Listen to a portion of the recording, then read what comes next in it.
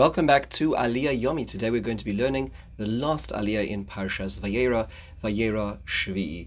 Our Aliyah is running from Perek Chof Beis, Pasuk Aleph to Chof Daled, 24 Psukim, and is on the topic of the Akeidah. We could spend so much time on this particular topic, and we only have a few minutes together. This topic really requires hours upon hours and volumes to be written on it to appreciate the significance of it. But let's start with a basic summary, and then we'll take a look at some points to ponder. We hear that after these matters, so it's directly connecting to the previous topic, Hashem tests Avraham, and he says, Avraham Avinu answers, Hineni, I'm here, and he tells him to take his son, his only son, the one he loves, Yitzchak. He builds him up to which son it's going to be, and go to the area of Moriah, Eretz HaMoriah, and bring him up on one of the mountains that I will show you. Avraham Avinu, without questioning, without protest, gets up early in the morning, saddles his donkey, and he takes his two lads with him. He takes Yitzchak, and he takes the wood and the knife, and off they go. On the third day, they arrive in the area, and they see the place. There's clouds on the top of the mountain, as Rashi explains. And Avraham tells his lads to stay with the donkey, and he and the lad are going to come and they're going to return. So they start walking their way up the mountain, and Yitzchak turns to his father and he says, Father, I see everything that we have. We have the fire, we have the wood, we have everything necessary, but where's the lamb? What are we going to sacrifice? And Avraham Avinu says, Hashem will show it to us. And they carried on walking. It seems clear that Yitzchak realized what the answer really meant now, and nonetheless they continued in harmony as they went up the mountain. And they come to the place, the top of this mountain. This is what's going to be Har HaMoriah, and he ties up Yitzchak, his son, on the altar, which he makes this, and he puts the wood underneath it.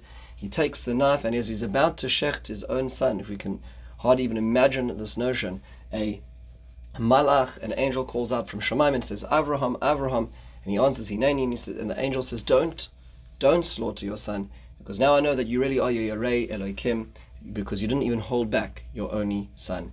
Avraham Avinu turns his eyes, he sees that there is a ayil, there is a ram which is caught in the foliage, in the bushes on the side, and he goes and he takes it and he brings it in the place of his son.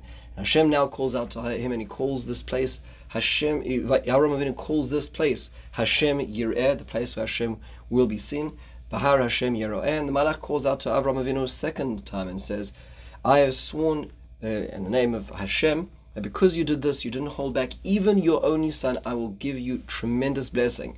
You will be like the stars of the heaven, the sea, the sand of the beaches, and your children will inherit all your enemies, and all the world will be blessed through you because you listened to my voice. Avraham Avinu returns to his lads, and he goes back to Be'er Sheva, and stays there. And then we hear at the very end, we hear about the news that arrives to Avraham about Milcah, and this is how Nachor, his brother, has had all these children with his wife, and we hear about their names, and there's Utz and Buz and Kumuel, and we hear about this whole long family leading, and we hear also in this section the birth of Rivka, who's going to play a prominent role in the coming parsha as well. So this closes our Aliyah, this closes our parsha. A lot of things to think about right now. Number one is the question is does why Hashem want sacrifice of human beings? Is this something which is important to Hashem? So if you look in in Sefer Yirmiyahu Perek Yotes, Yirmiyahu says, quoting HaKadosh Baruch Hu, Asher lo tzivisi v'lo dibarti v'lo yolsa libi. Hashem says there's certain things I never commanded, never spoke about, and I didn't even want. And the Chazal understand the tradition that refers to human sacrifice and refers to a few moments in history where that human sacrifice Hashem never wanted. He never wanted Yiftach to sacrifice his daughter. He never wanted the Melech Moab to sacrifice his daughter. He never wanted these terrible things to happen throughout history, and he never wanted the Akeidah to happen. So if so, why does he command it? If Hashem doesn't want human sacrifice, why does he command it? Many different perspectives to understand over here. First is, and this is important to appreciate, Rabbi Hertz writes in the essays at the back of this Sefer Bereshis. Rabbi Hertz was the chief rabbi of England many years ago, and his blue chumashim are very famous to be in many shuls, and he says this was particularly to demonstrate that Hashem doesn't want human sacrifice. Hashem was showing Avraham is going to be different by bringing him to the very brink, to the point of human sacrifice, and showing this is not an acceptable way.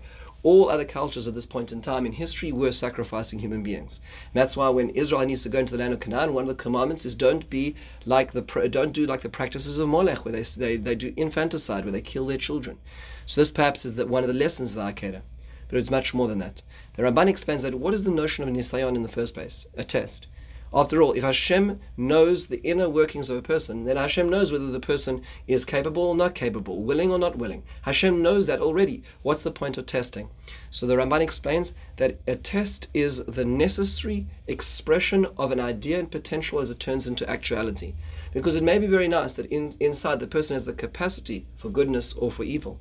But until it's actually brought out, it's not real yet. It's not yet crystallized into a tangible reality.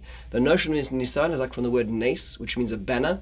So it's a way of showing a flag. What is here? What actually is this person capable of or not capable of? That is what a nisayon is meant to be, and that's what Avraham Avinu had to be brought to the point of bringing that out into actuality. Rav Hutner in Ma'amare Pachad Yitzchak actually makes a very beautiful observation, and that is that if Avraham Avinu had gone through with the Akeidah all the way through and actually sacrificed his son, if you're going to believe it, that's what Hashem had wanted, and he had made that sacrifice, the zechus would have been incalculatable, the merit would have been incalculatable, but it would not have been a lesson for all of us. Hashem wanted this to be a lesson of sacrifice for all of us, and the lesson of sacrifice is actually the sacrifice of potential. It is bringing out the potential in oneself to be willing to sacrifice everything that is most meaningful to that person. To Avraham Avinu, the most meaningful thing in his life, he built his entire life around his son, around his future, around the blessings of Hashem which circled around the son, and now Hashem was telling him to give that up. The ability to be able to sacrifice that in potential is the ability that we all have, we can learn from Avraham Avinu. So it is his ability to bring that to the very brink, which is what we learn from this. Another question which is worthwhile asking is, whose test was it? Was it the test of Abraham or was it the test of Yitzchak? Because on the one hand, Avraham Avinu was the one commanded, Yitzchak only heard it from his father. That makes it much more of a stronger test for Yitzchak. On the one hand, Yitzchak dies. On the other hand, Avraham Avinu lives with it. Whose test was it? The Ibn Ezra struggles with this. The Ibn Ezra says it can't be that Yitzchak was older, because otherwise he would have protested himself. So the Ibn Ezra moves away from Chazal's understanding of Yitzchak being 37 years old, and he says he must have been an early teenager, old enough to hold the wood, but not old enough to understand fully what was really going on. Otherwise he would have fought. He would have ran away. So that's what the Ibn Ezra is struggling with. The Rabbeinu Bechaya says no. Even if Yitzchak knew, even if Yitzchak was able to submit himself to his own death, still the nisayon, the greater nisayon, would be with Abraham. Because it's not about dying, Al Kiddush Hashem, it is about living with that, being haunted the rest of one's life, going to the empty bedroom of that child that we're here to have sacrificed, God forbid. That is a much more terrifying nisayon. That's why, in fact, when the halacha is based on the Gemara in Yevamos, that when a person comes to convert to Judaism, one of the halachas is that we need to tell that person that being a Jewish person involves a lot of persecution, a lot of difficult parts of being a Jew. It's not about just dying Al Kiddush Hashem, it's about living Al Kiddush Hashem as well. It's not just enough to tell them about the Yisurin. Also, how do you live well Kiddush Hashem is an important point of this as well. And the Shlach Kodesh says, quoting the Tshuvas Rashba, he says a very beautiful idea. And he says that when a person reads the Kriya Shema, he says the following, to quote the following, שאנו מסכימים למסור כל תאוותנו וחשקי לבבנו וכל נפשנו מן האיברים ועד נתינת הנשמה. We have to be willing to give everything of our lives, from the smallest pleasures, drinking a coffee, to even our lives being taken away. Even till the point of Akeidah is what we're supposed to be doing. Living Al Kiddush Hashem till the point of dying Al Kiddush Hashem, which is what we learned from the Akeidah. The Akeidah was the furthest extreme of this expression, which is why, as Rav Hutner explained, when a person brings a korban, the whole idea of a korban is a very visceral expression of a person dying themselves. You slaughter an animal, a living, breathing organism, a huge organism. You bring it on the Mizbech, it's to realize that I should have been that one who was killed because of the things I did, but through it vicariously we learn this. This is what the Akeidah was. It's that ability to be able to sacrifice everything, the smallest things to even sometimes the biggest things. And that's what's going on over here, that capacity that we have to be able to understand. One interesting question that's worthwhile noting is that there's a beautiful medrash. The Sefer Yosher quotes this medrash and it's quoted in numerous different midrashim that when Avram and Yitzchak set off on this journey, the Satan tried to stop them. So he appeared in very different perspectives. First, he appeared like an elderly man. He started walking next to Avram, and he says, "Oh, what's going on? Where are you going?" He says, "Oh, we're going on a walk. We're going, He says, "Oh, so why are you taking your son with a knife?" So Avram Avinu didn't answer. He says, "You're going to kill your son? How could you kill your son? God promised you Avram Avinu could do this." Avram Avinu ignores them. So the Satan disappears and returns. This young boy starts walking alongside Yitzchak, and he says, I heard that your father's gone out of his mind. Your father's crazy. He's bringing a knife. Where's the car?" And Yitzchak ignores him. Yitzchak is not brought into him. Finally, the Satan turns into a large river and stops them on their way, and they start wading through the river, and Avram Avinu starts going further and further until the point that it's really up to his face, and he starts calling out, and he says, "Hashem, if you're not going to allow me to do this, who will be the one to do your bidding?" At which point the Satan disappears. So the question which is raised is, wait a second, if that's the case, then why, when Avram Avinu hears the voice of the angel and he sees the ram which is caught in the bushes on the side, why doesn't he think that's the Satan as well? Why doesn't he go through with the Akeidah? Rav Meir Shapiro, the Lubliner Rav, who started the Daf Yomi movement, says a very beautiful thought, and that is that the option of the ram was invested in struggle. The option of going to take this ram was not an easy option. What the Satan was presenting in the first three cases was an easy escape. Here it was not an easy escape. There was a struggle. Whenever there's a struggle, it's real. Whenever it's too easy, when the grass is too green, it's not real. That's what Rav Meir Shapiro says.